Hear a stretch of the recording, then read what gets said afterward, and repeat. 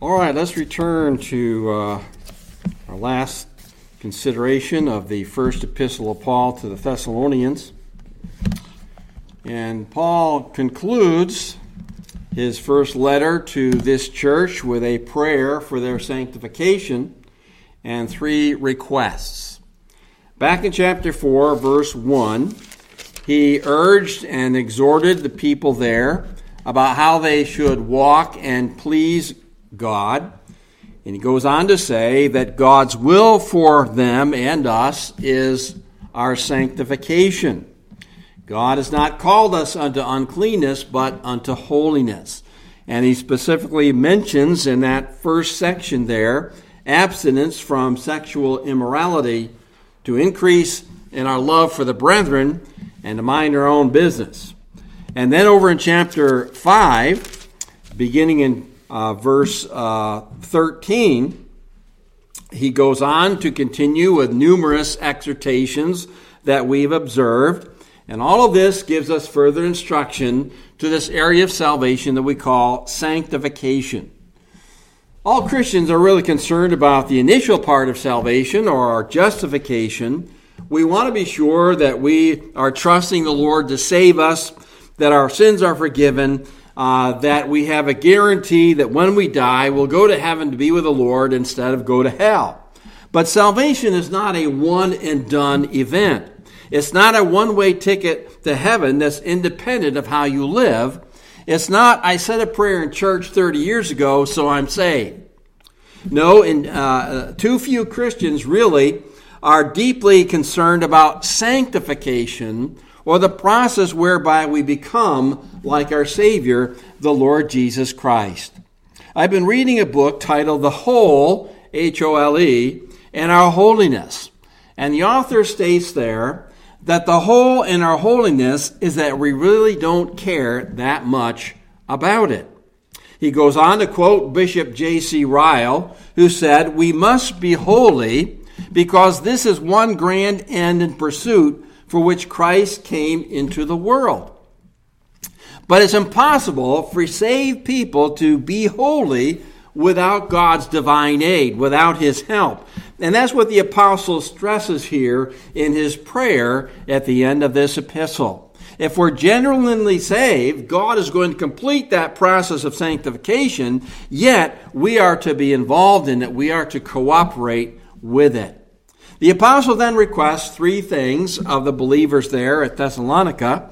First of all, that they would pray for him and his missionary team. Then that they would demonstrate peace and love and fellowship symbolized in that holy kiss. And then finally, that his letter be read to all the church. So as we scrutinize Paul's prayer and his request for this church, we can certainly glean a lot of truth and application for us today. So let's ask that God would do that this morning. Heavenly Father, as we look to this final aspect of Paul's letter to the Thessalonians, help us, Lord, to realize that it's not just to them, it's to us as well. We're thankful, Lord, that you're the God of salvation, including our justification, sanctification, and glorification. And Lord, help us to realize today that you want us to be holy. You want us to be separate from sin. And Lord, that you will complete that process, but we don't just leave it all up to you. We do have a work to do. We do have to depend upon you to help us to be what you want us to be. So Lord, this morning as we look into your word, help us, Lord, to apply it to our lives and be constantly falling upon you and trusting you to help us be what you want us to be. We ask these things in Christ's name and for his sake. Amen. As we look at this passage, we're first of all going to take a look here at this prayer for completion of God's sanctifying work. And obviously, as we read through that, you can see that God's work of sanctification, first of all, is complete. So let's review a little bit that concept of sanctification once again. If you'll turn back to the book of Romans, I want to read a couple of verses from chapter 8. These are probably very familiar to you if you've been saved very long.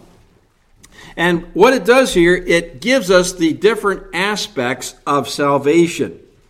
And Paul's writing here to the Roman church in verse 28, chapter 8, and we know that all things work together for good to those who love God, to those who are called according to his purpose. And his purpose, as we've seen in Thessalonians, his will for us is our sanctification.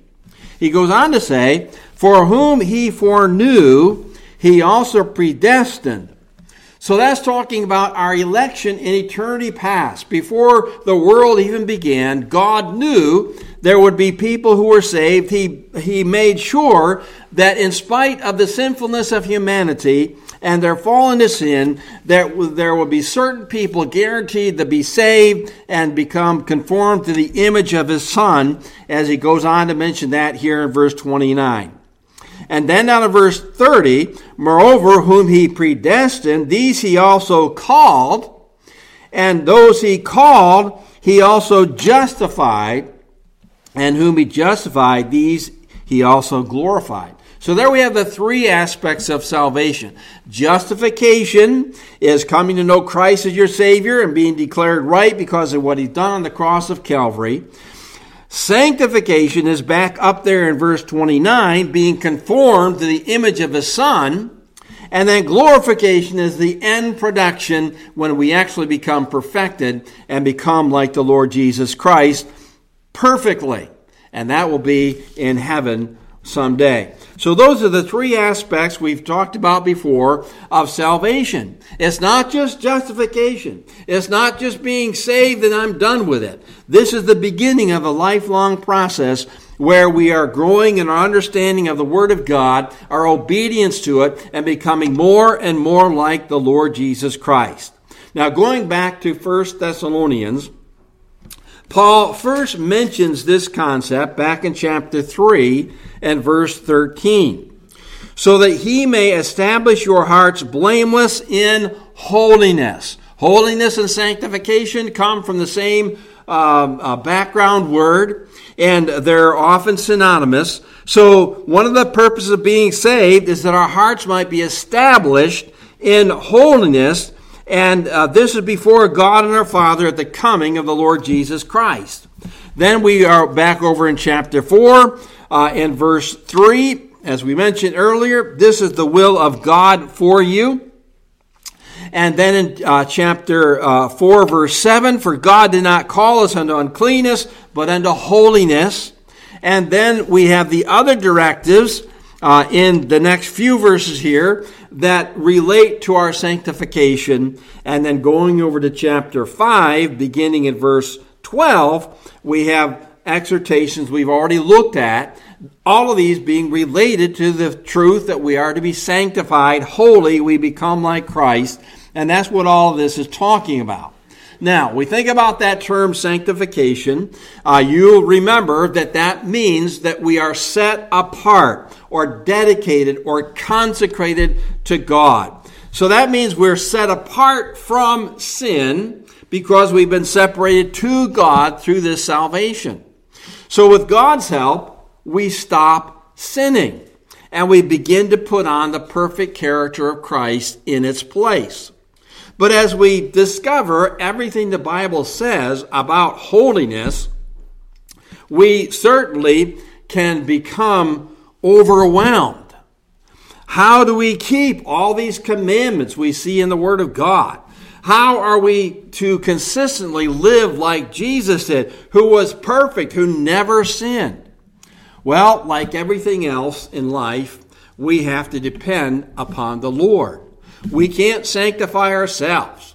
We can't save ourselves. We can't glorify ourselves. We have to depend upon God. Now, as we go back to verse 23,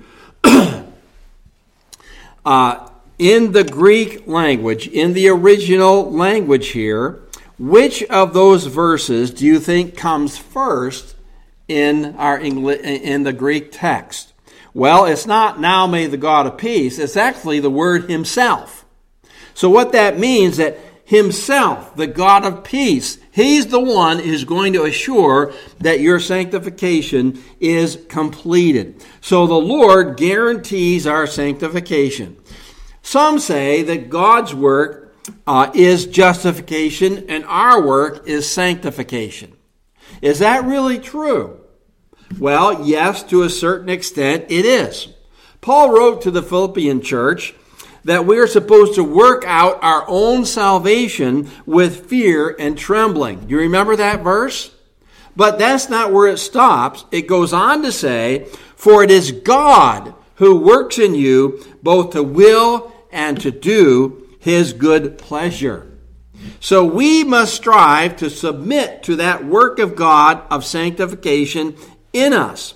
Without him, we will consistently fail and be discouraged. But as we are working with him, we can begin to overcome sinful behavior and put on the behavior of Christ. Now, as we look at that verse a little more thoroughly here, you'll note that it says, now may the God of peace himself sanctify you completely. Well, that means he is the source of every aspect of our salvation. We are at peace with him because he offered his son to die in our place. He forgave us of our sins so that we could experience his forgiveness. And knowing that we're in right relationship with God, well, that makes our soul at rest. It gives us peace to know that no matter what may happen in the world, we're right with God. If we are to die, we'll go to be with him. If he comes back, we'll go up to be with him as well. So we will experience that peace as we submit to the process of sanctification. If we're not walking with God, if we're not concerned about doing his will, we're not going to have that same sense of peace that we ought to have. So all these things kind of work together to our benefit and God's glory. Now notice as he writes here, the extent of that sanctification. God himself is going to sanctify you wholly or completely. There's a sense in which our sanctification is complete when we get saved. From God's perspective, that's the way it works out. We're justified, we're sanctified, we're glorified. But all that actually has to take place in time. When we got saved, that was our justification. That began the process. When we die or the Lord comes back, we'll be glorified. But in between is that whole section of salvation that is called sanctification. And that's always present tense. Now, there are many days where we might feel that we're never going to get to the place where we please God, where we're always doing the right thing. We often fail, and we have to repent of sin and seek the Lord's forgiveness and move forward. And as time goes by and we grow older and older in the faith, well, that ought to be happening less and less, but we all know it's still a struggle. It's a daily struggle. But we can take heart in the truth of this verse because God says his work will be completed. He's going to do this fully. He's going to do this wholly. So this is an interesting compound word. That word completely there, it's taken from two Greek words. One means to be whole or entire, and the other one means end. So this means that we'll be totally and completely sanctified, but it also suggests the end of the process, arriving at the goal. We're going to make it all the way through, and God will sanctify us completely and wholly. So the Lord's going to complete this process of sanctification in your life and mine so that we arrive at that goal of glorification or perfection. Now, we also see that God's work of sanctification is thorough. In the last part of verse 23. And may your whole spirit, soul, and body be preserved blameless at the coming of our Lord Jesus Christ. Now, this part of the verse kind of expands that idea of completeness or wholeness. And let's think a moment here about these three terms, spirit, soul, and body. What Paul is expressing here is the wholeness of our salvation.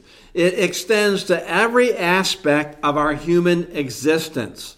And that's really what he's focusing on here, rather than the historical church discussion or debate on the bipartite or tripartite nature of humanity. Now, I'm not going to go into that too much here, but I think I probably ought to mention it.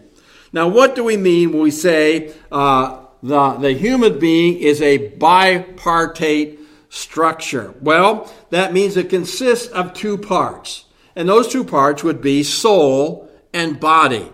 When God created Adam, he formed him from the dust of the earth, and he breathed into him the spirit of life, and Adam became a living soul. So he's composed of body and soul. The body is the material nature of man. The soul is the immaterial nature, the inner man, the self, the real you. And that would include our intellect, our emotions, our will. It would also include our sense of conscience and our self-consciousness, our awareness of self. And by the way, where would that in the world come from if we were creatures of evolution? Where would self-consciousness come from? When we think of a tripartite being, we add the idea here of spirit, soul, and body. So how do we distinguish between the spirit and the soul? Well, to be honest with you, I don't know. I think that they're so closely related, they're sometimes interrelational, or you can translate them in the same sense. Let me just read you one definition from a study Bible. The spirit is the vital principle by which the body is animated or made alive. Also, the idea of the rational spirit, the power by which the human being feels, thinks, and decides. Well, that sounds like the soul to me. And that's what the final definition there is, the soul. So these two words, soul and spirit, can't always be distinguished, and perhaps they should not be. One author wrote, the distinction between the bodily and spiritual aspects of human nature is easily made. But to make a comparable distinction between spirit and soul is forced. Now, let's think about this. The unregenerate soul is dead in trespasses and sin. It has no spiritual life. The only thing we could say that it would have in it in regard to spirit is the life that God gave it, which is a physical life at that point in their time. They don't have a spiritual life. But when you become saved, the soul is regenerated with God's life-giving Spirit, the Holy Spirit. He gives you spiritual life. And perhaps the spirit of man applies more to those who have been saved or born again of the Spirit of God, and it really doesn't apply to the unsaved man. And Paul, as he writes all these epistles, he's writing to Christians. He's writing to people whose souls have been made spiritually alive through salvation. And some have suggested that, well, perhaps maybe spirit conveys one's relationship with God, and the soul, the self-consciousness of man, and the body, the relationships on the material side between people. Of course, your soul and your body is going to have relationships in the material life with people anyways.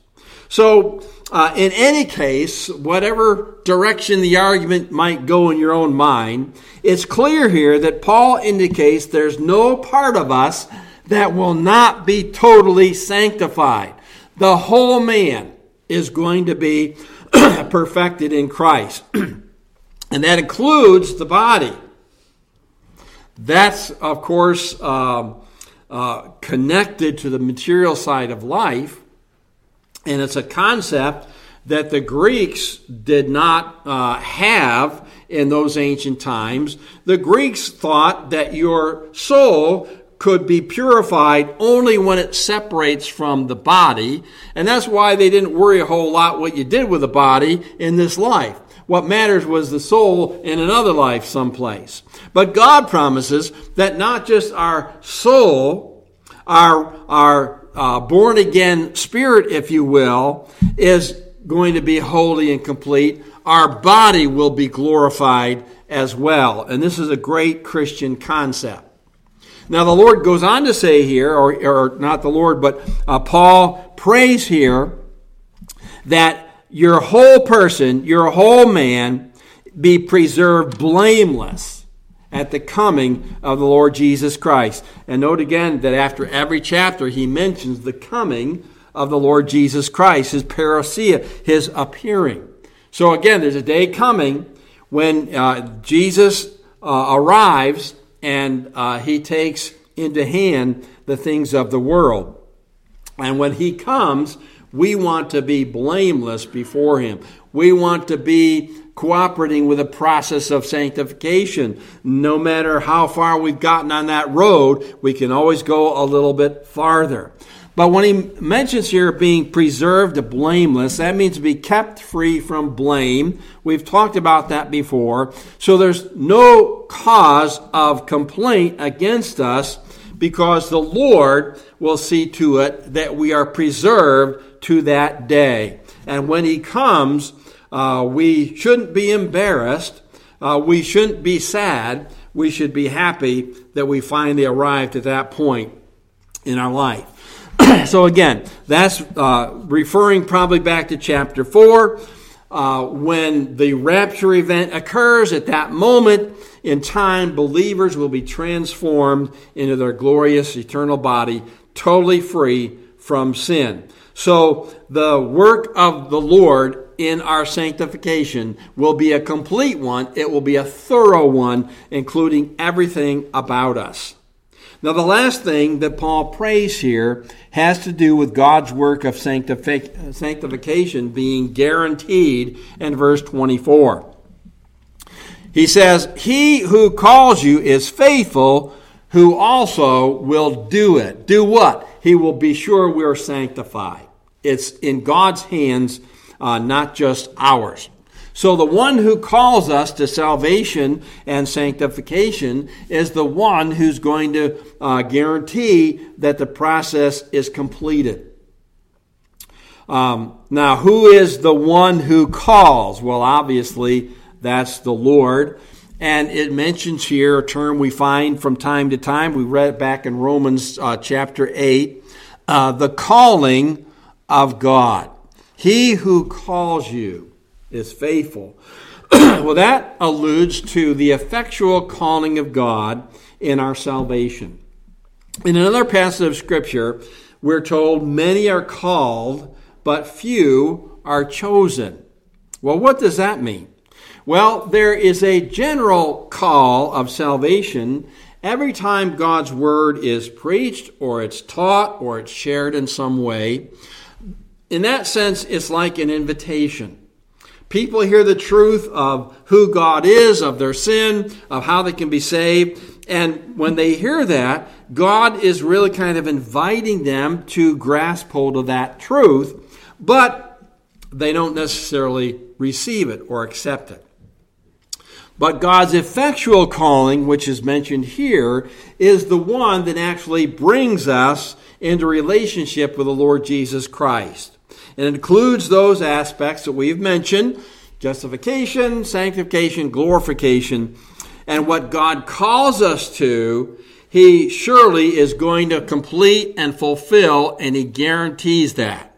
He calls us because he's faithful, and because he's faithful, he's the one who's going to do it. He's going to perform it. All right, so God's faithful. He's reliable. He's trustworthy. God will never promise something that he will not fulfill. He'll never say he's going to do something that he cannot or he will not do. And this is one of his changeless perfections. One author wrote this: "This is the central theme of the Bible, the faithfulness of God in spite of the unfaithfulness of his people." And we see that being true because we may fail from time to time in our walk with God, in our desire to please him. But he cannot fail us. He's going to forgive us. He's going to pick us back up. He's going to help us to move forward and overcome that area of sin or failure. And this is going to be a constant process. And he will assure that we'll get to the end of the road.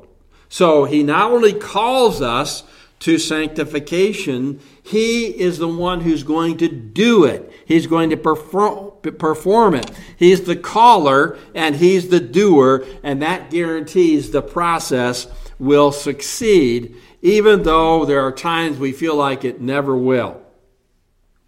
So are you calling upon the Lord to help you every day work with him in this process of becoming like the Lord Jesus Christ? He guarantees the work is going to be finished.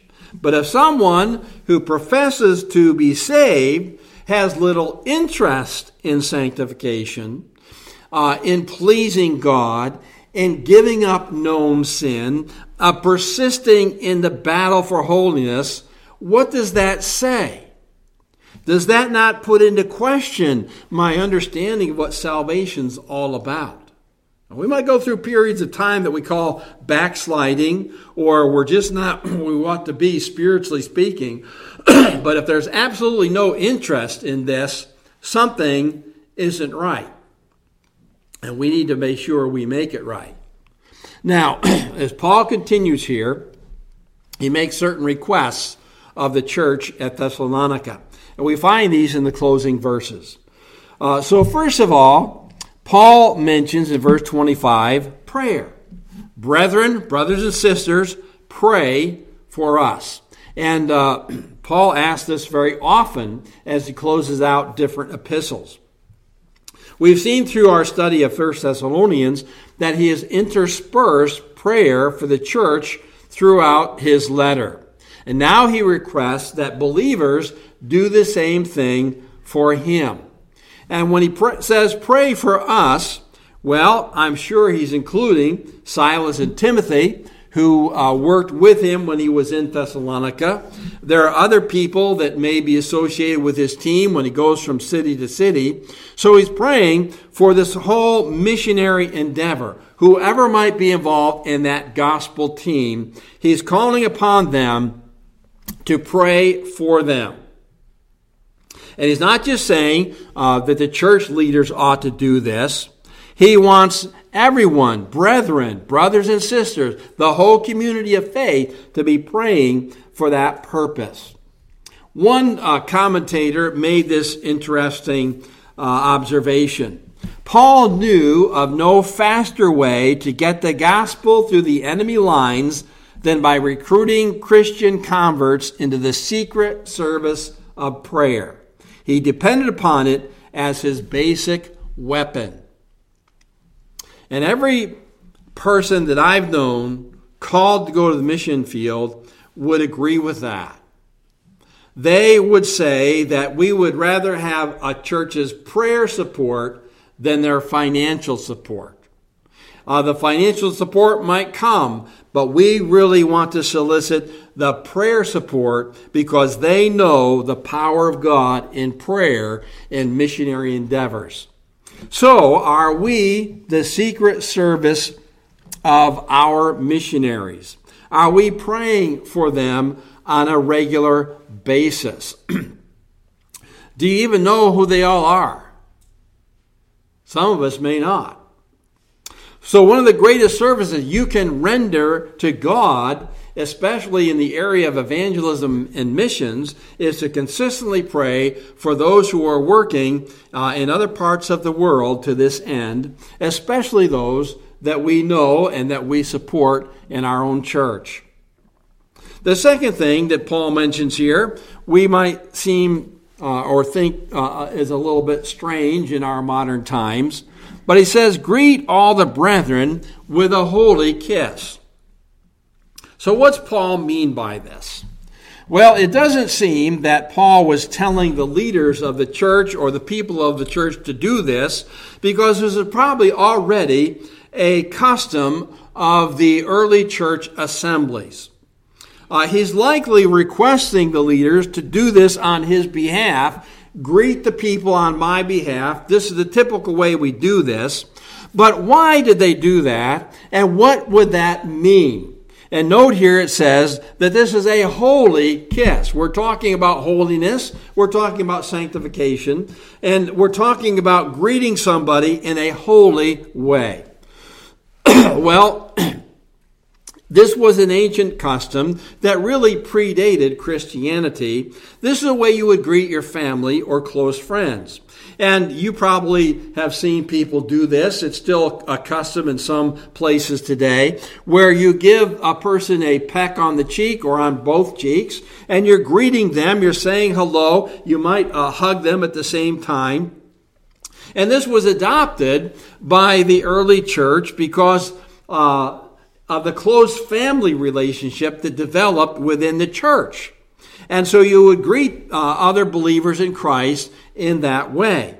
And at that time, the men would greet the men, the women the women. There wouldn't be an interconnection there, but it was a holy kiss. And that kiss was a symbol of something deeper than just a greeting. It was a symbol of love and peace and fellowship that you find among believers in the Lord Jesus Christ. Earlier in this epistle, Paul told the church to be at peace among yourselves. And so this would be a way to show that. Normally, you wouldn't greet someone in that way if you were on the outs with them, if you were having a problem with them. So this perhaps is a way to help keep that peace moving in the right direction.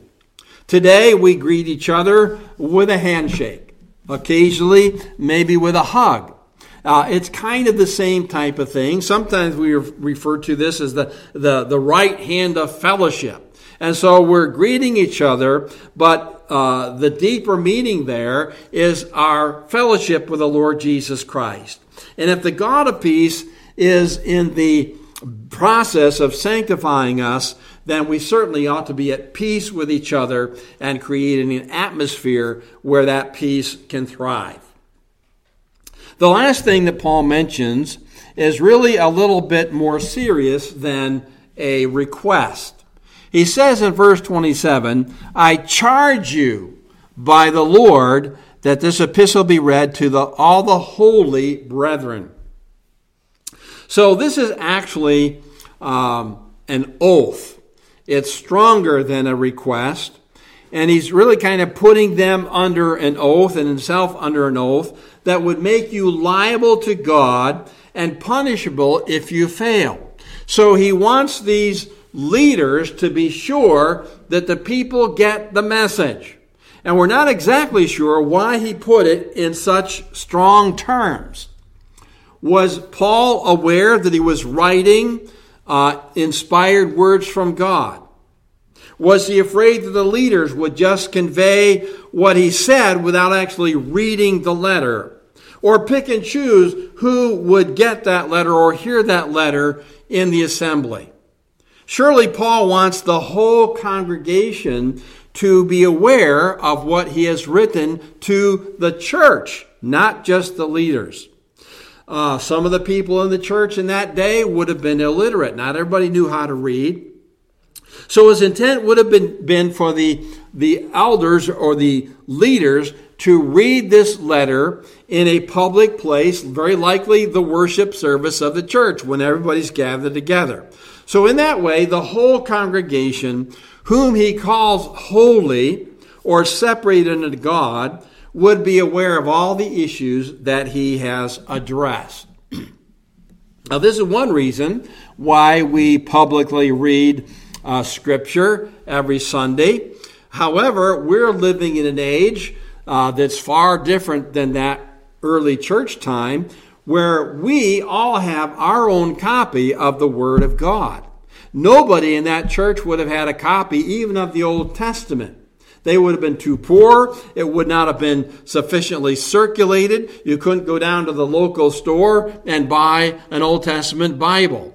So it had to be conveyed in this public way. And we have a privilege today of having the Word of God in our hands, in our homes. Do we take time to read it? Do we take time to study it? Do we listen to it when it's preached or taught to us and explained? So Paul put a premium on hearing the Word of God, on hearing this epistle that was revealed to him, and so should we today. Paul closes out his letter in a similar fashion that he closes all of his letters. The grace of our Lord Jesus Christ be with you. Well, the apostle started out that way. He mentions grace at the beginning as he greets them, and he ends with grace as he closes out the epistle. And we all know that grace is a keynote of the Scriptures. That is God's unmerited, unearned, undeserved, unwarranted favor to the redeemed. We could not be justified or sanctified or glorified outside of God's grace toward us. And of course, this grace is chiefly related to our Lord Jesus Christ, who came into this world with a purpose of saving us. And we can never fully fathom why he would do that, but we certainly can be thankful that he did. And we show our gratitude for God's gracious work in our lives by cooperating with his sanctification each and every day. So as we end up this epistle, let's think about some things that are mentioned here in these last few verses. First of all, are you really concerned about God's work of sanctification in your life? Of being holy like God is holy? Of being conformed to the image, the person of the Lord Jesus Christ? Are you endeavoring to walk with God and to please him in everything that you do day by day? Are you cooperating with this sanctifying work, or are you really kind of rebelling against it?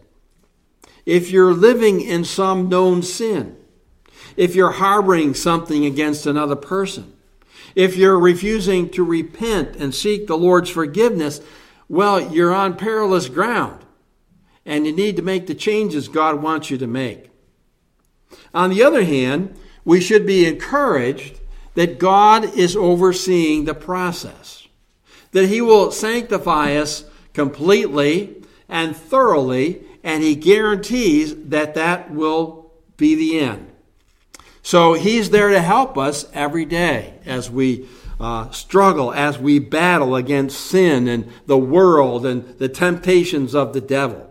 He knows when we genuinely desire to submit to his will, and he's going to help us overcome those difficult areas.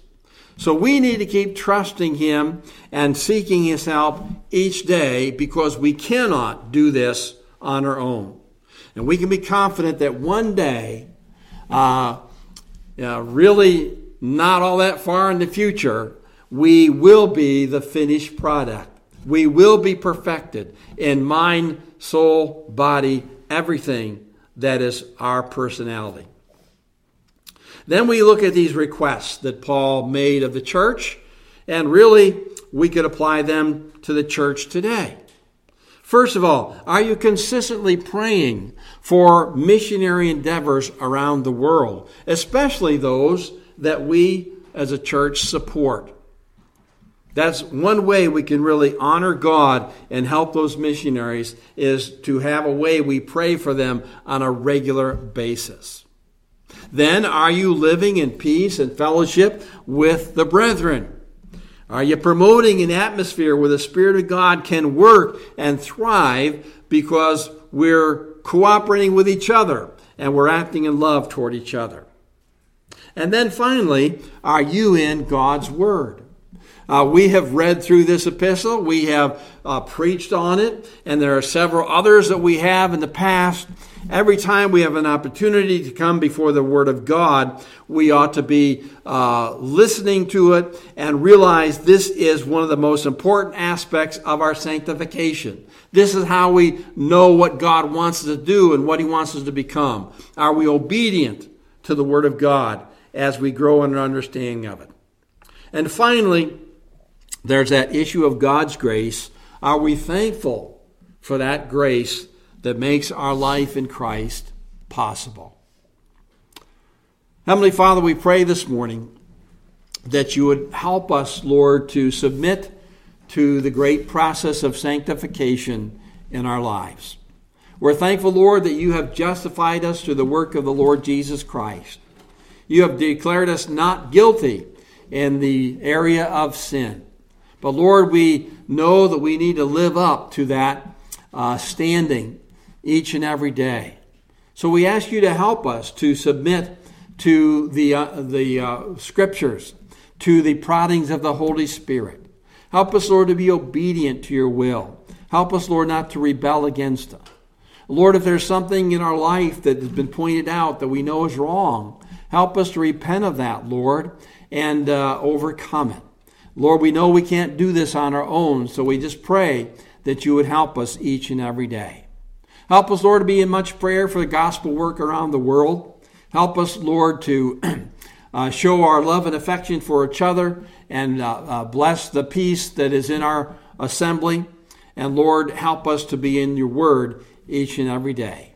In all these ways, may we fulfill the will of God for us, which is our sanctification. We ask these things in Christ's name and for his sake. Amen.